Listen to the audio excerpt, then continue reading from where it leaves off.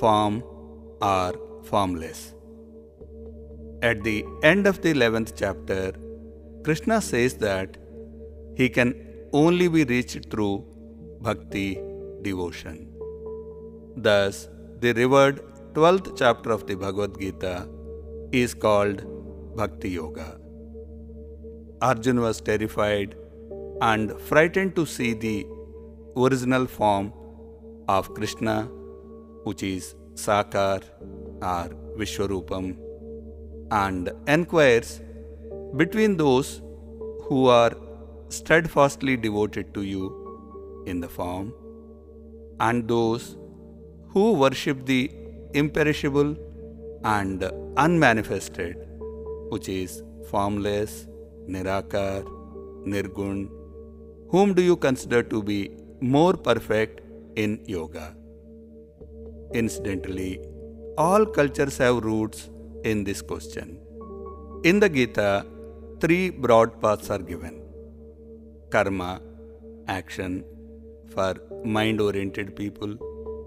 Sankhya, awareness for Buddhi, intellect-oriented. And Bhakti, devotion for heart-oriented.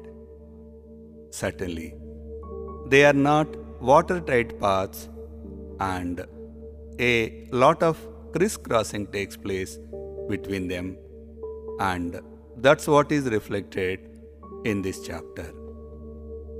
Krishna earlier gave a hierarchy and said that the mind is superior to the senses, Buddhi is superior to the mind. He also said that he cannot be attained through vedas, rituals, or charity.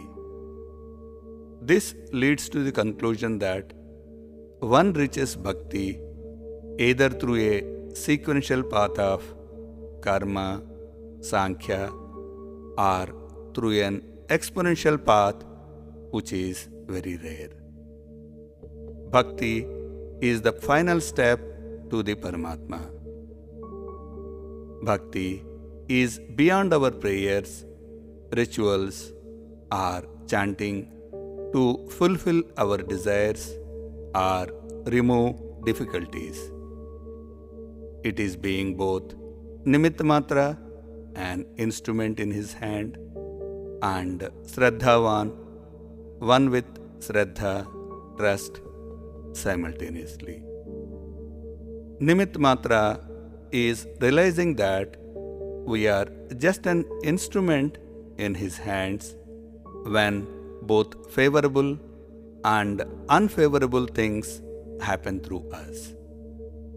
Shraddha is accepting whatever comes our way as his blessings, whether it is to our liking or not.